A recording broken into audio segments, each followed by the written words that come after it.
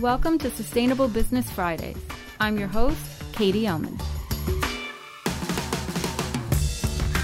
Sustainable Business Fridays is the first podcast of its kind, bringing together students in Bard College's MBA in Sustainability program with leaders in business, sustainability, finance, not-for-profits, social entrepreneurship, and more. Twice monthly, these conversations go live via iTunes and Google Play. This week, I'm joined by second-year Bard MBA student Jennifer Shelbo, and we're speaking with Maya Elisabeth, CEO of Whoopi and Maya, and the founder and owner of Om Edibles. Jen, you have a strong interest in legalized marijuana and medicinal marijuana, which leads us to the conversation today. Can you speak briefly just about that interest, and then feel free to introduce Maya? Definitely. So my interest in the cannabis industry has definitely been growing over the last year. This is a new industry. It is just an amazing opportunity to watch a really impactful agricultural product, which is cannabis, have a great effect on not only local economies, but on have a really beneficial effect for patients that need help solving medical problems. And I think there's a movement in terms of a social justice impact that I'm really also excited to see. So I think that as this industry changes, it will have not only effect on the agricultural industry, patient health, people health, planet health, but I think it'll have a big impact on creating some level of equality in our world. And so I am super excited to talk to Maya Elisabeth today. And Maya has been working in the cannabis industry in California. After graduating from college, she formed Om Edibles, which is an all-female run cannabis collective, and that was in 2008. The company focuses on high quality ingredients, including sun-grown cannabis. And in 2015, Maya partnered with Whoopi Goldberg to create the Whoopi and Maya line of medical cannabis products. And I just want to share a little snapshot from the website to tell the story of their partnership. So when the legendary Whoopi Goldberg decided to follow her heart and take a leap into the medical cannabis market, she went looking for the best ingredients, the best medicine, and the most talented infuser she could find. Maya Elisabeth, the founder of Om Edibles since 2008, has won 7 High Times Cannabis Cup Awards and enjoys a growing reputation as one of the best creators of medical cannabis products in California. The two women hit it off from the moment they met and quickly decided that the Whoopi and Maya synergy would begin with a signature line of medical cannabis products designed specifically for relief from menstrual discomfort. As you will see, they have succeeded spectacularly.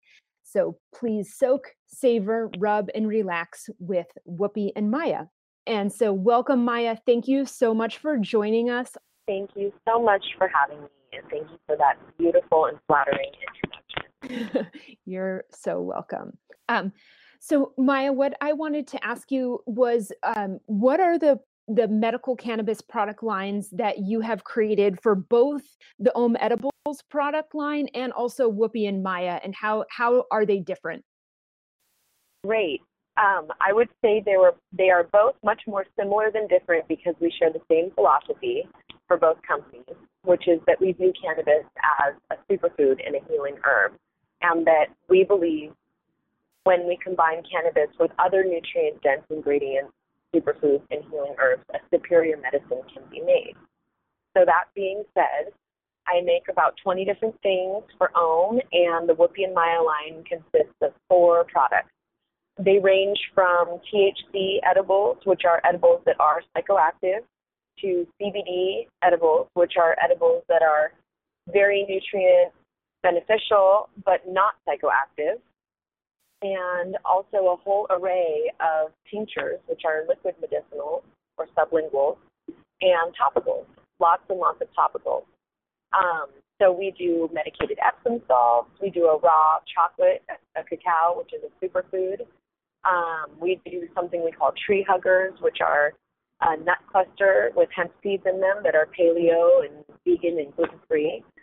We also do a number of skin and body oils, olive oils, about 6 different types of tinctures, hard candies, peanut butter puffed rice truffle, bath fizzers,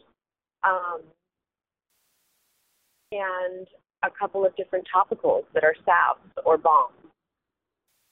Awesome. That sounds like a real treat. We definitely have something for everyone, and understanding that there's so many different patient needs out there at different times and for different people and different conditions, that really and truly variety is the spice of life. Yeah. I wanted to ask you about, you went through the product line for both Whoopi and Maya and the Om edibles, and I just wanted to highlight the partnership with Whoopi Goldberg that you had, and what led you to that synergy, as it says on the website. Great. Yeah. Well, being that Om Edibles is a female collective, which was not some intentional plan thing. We just happen to be a group of friends who are passionate about cannabis. We just happen to be women. And competing in the High Times Cups.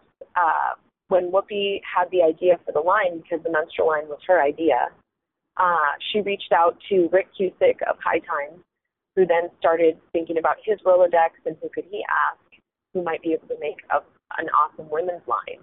And when he realized that we were an all-female collective, he gave us a call, and we started formulating from there. My friend Alexis, who's an herbalist, who has a non-medicated moon line already, we were both talking about putting our medicine together forever. So as soon as I got the phone call, I called her, and we started formulating 2 of the 4 products are multi-herb. And then the other 2 products were original Om creation. So it's 4 different products, everything that a lady wants on her moon cycle. A bath, a rub, a tincture, and 2 types of chocolate. Oh, that sounds great.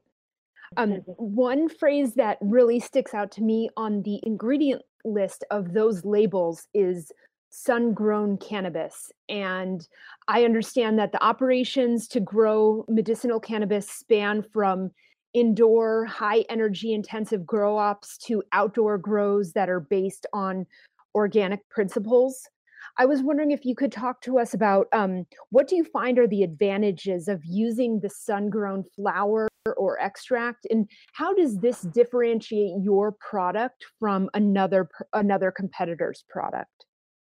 Great. I love this question. I believe that there is truly a time and a place for everything. I love indoor cannabis. I love it when it's grown organically, especially. I also love sun-grown cannabis, and I believe that there's something so natural and whole about sun-grown cannabis. There's, for example, the taproot system that we develop indoors. There's a certain amount of lumens you could never recreate, no matter how expensive your lights are, that the sun has. There are elements going on, like what type of soil is in the ground and where you're located geographically and your topography and where you're oriented in terms of the sun and what might be growing around you, like a lavender brush or a citrus grove. So there's so many beautiful variables that come into play that can be more compared and likened to wine, like where you grow your grapes and what the water table was like that year, to make these beautiful flavors come forward that when you develop your palate, you can experience and notice and differentiate. We use whole plant medicine. One of our products has an extract in it, but for the most part, we use a whole plant medicine. And I believe that does make a superior medicine because all of your receptors, your cannabinoid receptors in your body are like little keyholes. And all of the cannabinoids that develop in the plant, depending on the strain and how it's grown and the food and all the variables, are like keys. So I believe in keeping the plant whole. Time after time, when we tend to dissect and pull apart like Western medicine does. Time to time, they ask patients who might be dealing with cancer or other debilitating conditions what the superior medicine was. This isolated thing that's been separated and compartmentalized, or a plain old doobie that is a whole plant. Every single time they say the whole plant is better. And I believe that's because there are certain magical things and symbiotic things going on in the plant that we don't even know how to articulate or quantitate and measure or test for. So for that reason, we keep the plant whole because we think she's perfect the way she is, and make a full spectrum, full plant medicine. So when you talked about testing, Maya, of being able to maybe not detect all these nuances of the medicine that you're creating, that the benefits of the full spectrum of the plant seem counter to what consumers are demanding in terms of testing and supply chain transparency. That it's hard to balance the responsible cannabis industry and also doing what's right for your patients. What I wanted to ask you about was regulations and testing. When you think about that in terms of cannabis, and especially you had talked about like the outdoor grows and more organic practices, the USDA, because it's a federal agency, doesn't allow cannabis growers to use the organic label. But I was wondering if you envision a place for best practices working groups made up of cannabis growers and other practitioners within the industry, or even state organic certifications for cannabis. I was wondering if you could speak to that. Yeah, because cannabis is considered a Schedule I drug in America, we are not allowed to put the word organic on the front of our packaging. If we do, it's not just one $11,000 fine, it's however many products you have on the shelf. So if I have 50 candies on the shelf and it says organic on the front, that would be 50 $11,000 fine. But we are allowed to say what ingredients are organic on the back, but not cannabis. So even if you're using organic cannabis, you can't say it in your ingredients list. We do use almost 100% organic ingredients, including our cannabis, even though we can't say it. And I really think there's such an importance with that, because understanding your audience and ultimately who you're serving. A lot of people that are going to be consuming your product may have a compromised immune system, may be dealing with debilitating conditions where it's very important for them to pay attention to what they're putting in their body. A lot of things people use for plants are brought to a hot temperature when they're cooked and infused, and a lot of testing doesn't really account for that. So it's super important. I think if I were to vote like what area to focus on in terms of regulation, it would be this one. There already is one certification called Clean Green, where they will come to your garden or your facility and test your soil and see what you're using and give you a certification for your cannabis. And that will allow you to use their badge that says Clean Green. And I know certain dispensaries like Harborside tend to definitely favor Clean Green certified cannabis, and I absolutely do. When I smoke cannabis, I love when I know that it's a Clean Green certified product. So, yeah. I was just going to say that's a great indication for consumers to understand that there are rigorous requirements that these growers have to meet to get the Clean Green certification, and it's very transparent. So that's a great way to track this, like the supply chain of the product, and understand what's gone into growing the flower, or or the extraction. So yeah, and with how much pressure they're starting to put on our industry for testing, I don't feel it's fair to not have some type of standardization or regulation of the lab. A lot of the equipment that is being used can be very inconsistent. Some of it, you have to heat up what you're testing to a point where it starts decarboxylating cannabinoids and throws off your results big time. And a lot of the newer equipment really hasn't been around long enough for people to even know if it's correct or not. So I think it can kind of be the flaw of human thought when we grip and cling to these numbers and this data so tightly, not even realizing that it could be totally false. And we're putting so much on this value that may or may not be true. I think that it would be really helpful for someone to come standardize all the labs and make sure that the machines are being calibrated properly, that everyone's using the same units and the same process and the same measurements, so we can actually understand what's going on. Yeah, I like that perspective. Thank you so much for sharing that, because I think it's great to hear from someone who's actually working really hard in the industry and understands the final product that they want to make, and who they're serving and what the purpose of that is. I want to ask you a little bit about just refocusing on the product lines that you have. You spoke briefly about the herbs and the chocolate that you use in the final product, and I was curious a little bit about the responsible sourcing and how critical that is to your final product, and differentiating the product from competitors. If you wanted to add anything about that process or the ingredients that you choose. Yeah, we use, so Whoopi and our packaging is from America and sourced in a fair way. We went way out of our way to do that. The chocolate that we use is organic and fair trade.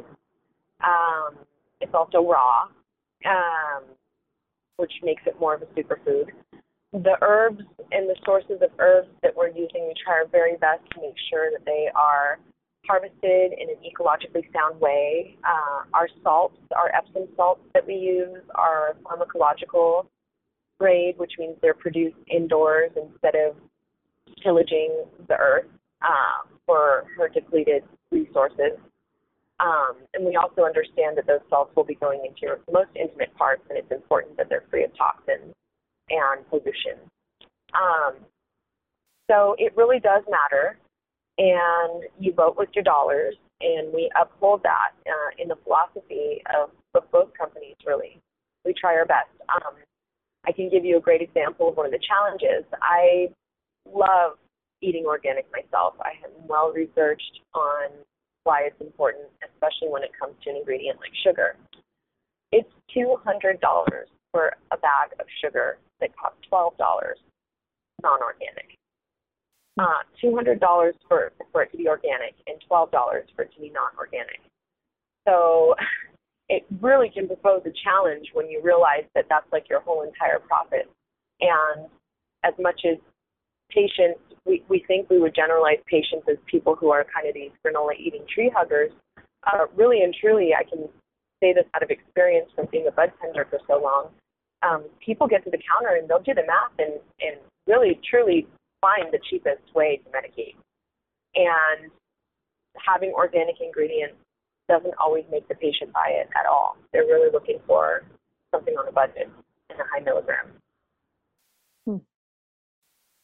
Yeah, that is an interesting perspective. So with that in mind, how do you think that may affect the strategy or the growth opportunities for the business that you run? I'm just thinking in terms of, I agree with you in terms of eating organic. I think that market segment is really growing, and I wonder if it'll grow also in cannabis related products, or is it just because you have a diversity of population? Well, I guess that's applicable also when you think about about food. You just have a diversity of population that is able to afford different price points. And Yeah. I'm trying to Yeah. imagine how that affects your business long term. I really believe it's all about options, and that for every patient that wants a high milligrammed edible, there's a patient that wants a low milligram edible. I believe for every person that wants only organic, fair trade, properly sourced ingredients, there's another person who simply doesn't care and wants the low price point. So I think it's just all about having options and catering to who you want to cater to. Okay. Yeah. And that's really applicable in any business.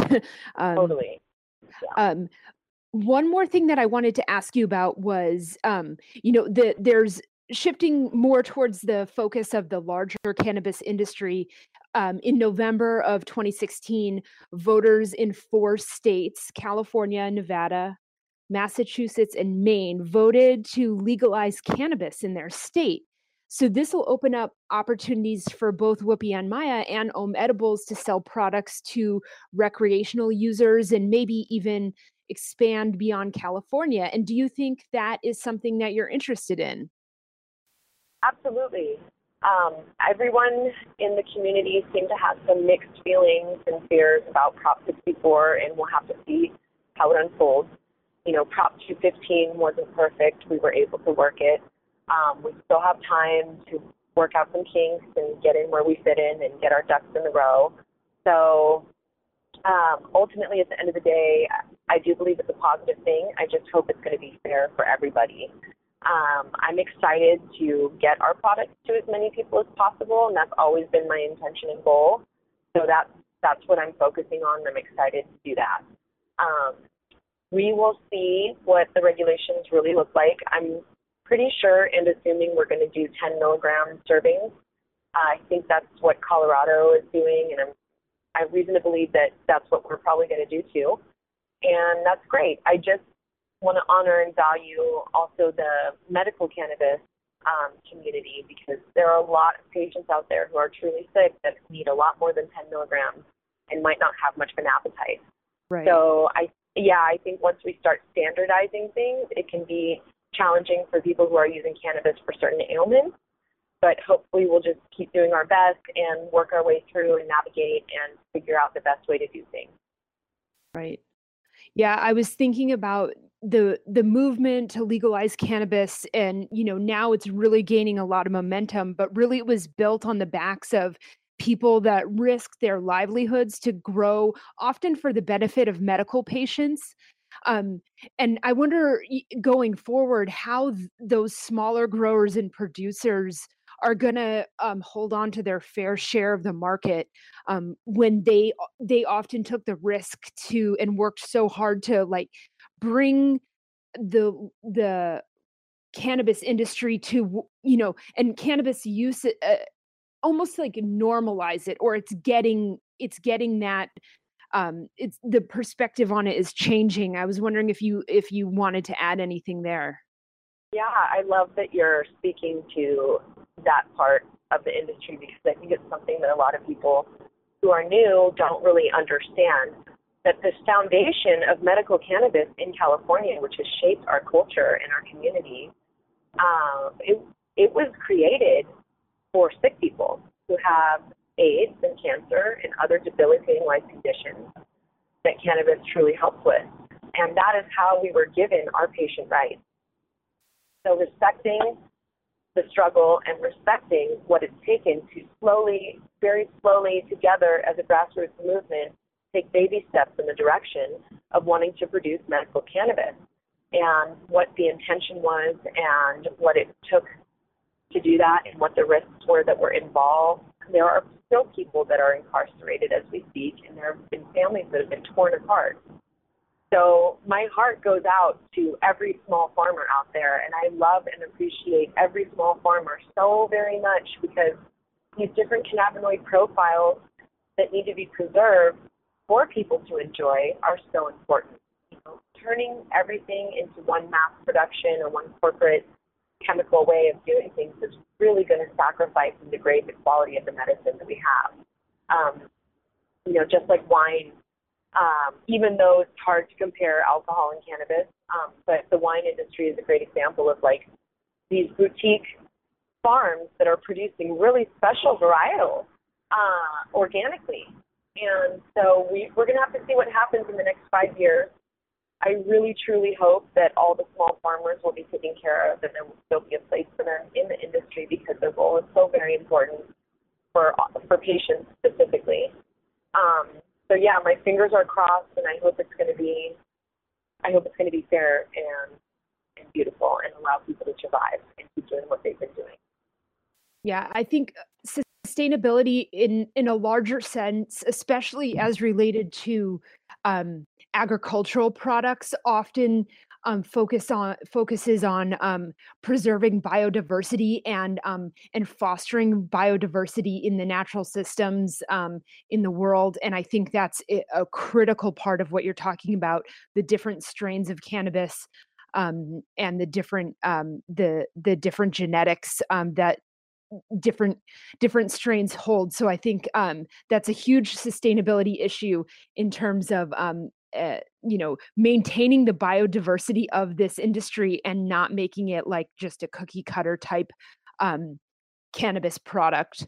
And so with that in mind, in this MBA program, we're really trained to think of sustainability as a multifaceted, multidisciplined topic within business operations, especially as it relates to the people, planet, and eventually profit of any industry. And what I want to end with is asking you if that is something you think about, and what do you envision are the most critical points to incorporate sustainable business practices into the cannabis industry? Yeah, totally. And, another part of this whole thing is like not everybody wants to give their money to corporations. Some people would really, truly rather support the family farm, myself being one of them. I like supporting other human beings that have names and faces and philosophies and integrity and intention and really a grounding with this plant and a deep personal connection to the plant. Anyone can make money off cannabis. It's all about cultivating a relationship and understanding what you're actually doing and what you're actually providing for somebody. So we try to incorporate that belief into every decision that we make for both companies. We are lucky enough to work with an organic farm that produces our cannabis organically. We are lucky enough to work with strains that we've made ourselves that are many different varieties of beautiful hybrid cannabis strains that are balanced and don't send patients too far in either direction. And we're really lucky to be using products that are cultivated and produced in a sustaining way. We use fair trade chocolate. We use almost all organic ingredients. We try to avoid plastic in our packaging, even though it's hard to do that with the Epsom salt, because if it falls in the bathtub and makes glass shards, it's going to be a problem. But we're working through all those challenges, and we hope to evolve even more. It's just like any other business that the decisions that you make and the practices you decide to participate in do matter, and they affect everybody. So I have a quick question, Maya. Mm-hmm. So why do you think, both of you can answer this, why do you think there's been this so much more traction to legalize cannabis throughout the country as of late? I know, Maya, you've been in this business for about, I think you said since 2008. Why do you think there's so much more traction now? Why do you think consumers are looking for this? And why do you think the opportunity is coming up in 2016? Sure. Well, I think we see other states like Colorado who are doing really well since they legalized cannabis, and understanding that we are at the tail end of a prohibition, and prohibitions can be powerful. And as the research emerges and the information comes clean and comes out, people are really starting to adjust their thoughts and judgments about cannabis. So often we are so excited about the new flat screen TV or the new iPhone, and we're not willing to let any new information in about a plant. I think that a lot of the mainstream stuff that's come forward, like Sanjay Gupta, and like people understanding about CBD and how it's not psychoactive, but it's extremely health beneficial. Every little one of those educational tidbits and pieces of information are what can correct people's stereotypes. And so just little by little, I think the truth is being revealed, and I think we're seeing other states do it. You know, California has a population of a small country. We also are the food basket for the United States. It's not by chance that we grow trees when other people grow plants. Our topography is beautiful. Our elevation is perfect. Northern California especially. I mean, it's just a favorable climate to produce beautiful cannabis, and it's not an accident that our culture has developed there. So I just think we're seeing other people do it, and we want it. And, you know, it's time to free the herb and let people have safe access to cannabis. You have more than 200 receptors all over your body. You only have 8 opioid receptors. So, you know, tell me what your body's more designed to receive. Yeah? Yeah, I absolutely agree with Maya for so many parts of that. Yeah, and it's also undeniable when you see how many children are finding relief from epilepsy because of CBD, and, you know, parents are being punished, you know, for giving their children a medicine that stops their seizures that doesn't even get them high. They're relocating their family so they can have access to medicine. I think the more exposure to that people have, the less deniable it is. You know, these people are by no means trying to get their children high. They're definitely not trying to get their children high. They're trying to stop their children from having seizures. Because every time you have a seizure, there's brain damage that happens. It's like irreversible. So it's really important to try to prevent these seizures. It's debilitating on families. And you start to connect with the human connection and really recognize and realize these profiles over and over again, and you can't not be compassionate. Right, and I think the one thing that I would add to that is that cannabis is often like a medicine of last resort for these families. These families cannot find anything else to help their children, and when they find this, when they find cannabis, and especially the CBD strain. Or the CBD portion of cannabis just makes such a profound impact on the lives of people suffering with certain disorders. I think it's just, they move, families will uproot themselves and move to states that can provide their children with the access to the medicine. And when these stories come out, and are told in a really eloquent manner, it's hard to look away from that, and I think that has definitely influenced the legalization picture.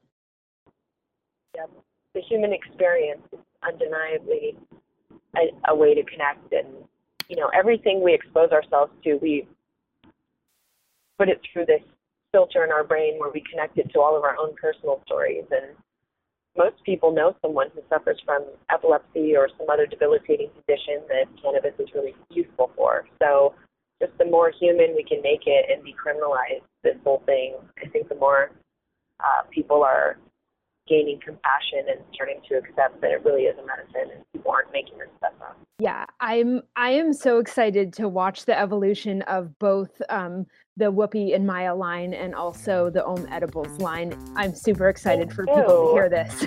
Well, great. Thank you so much for your time. Thank you, ladies. To learn more about Whoopi and Maya and Om Edibles, visit whoopiandmaya.com and omedibles.org.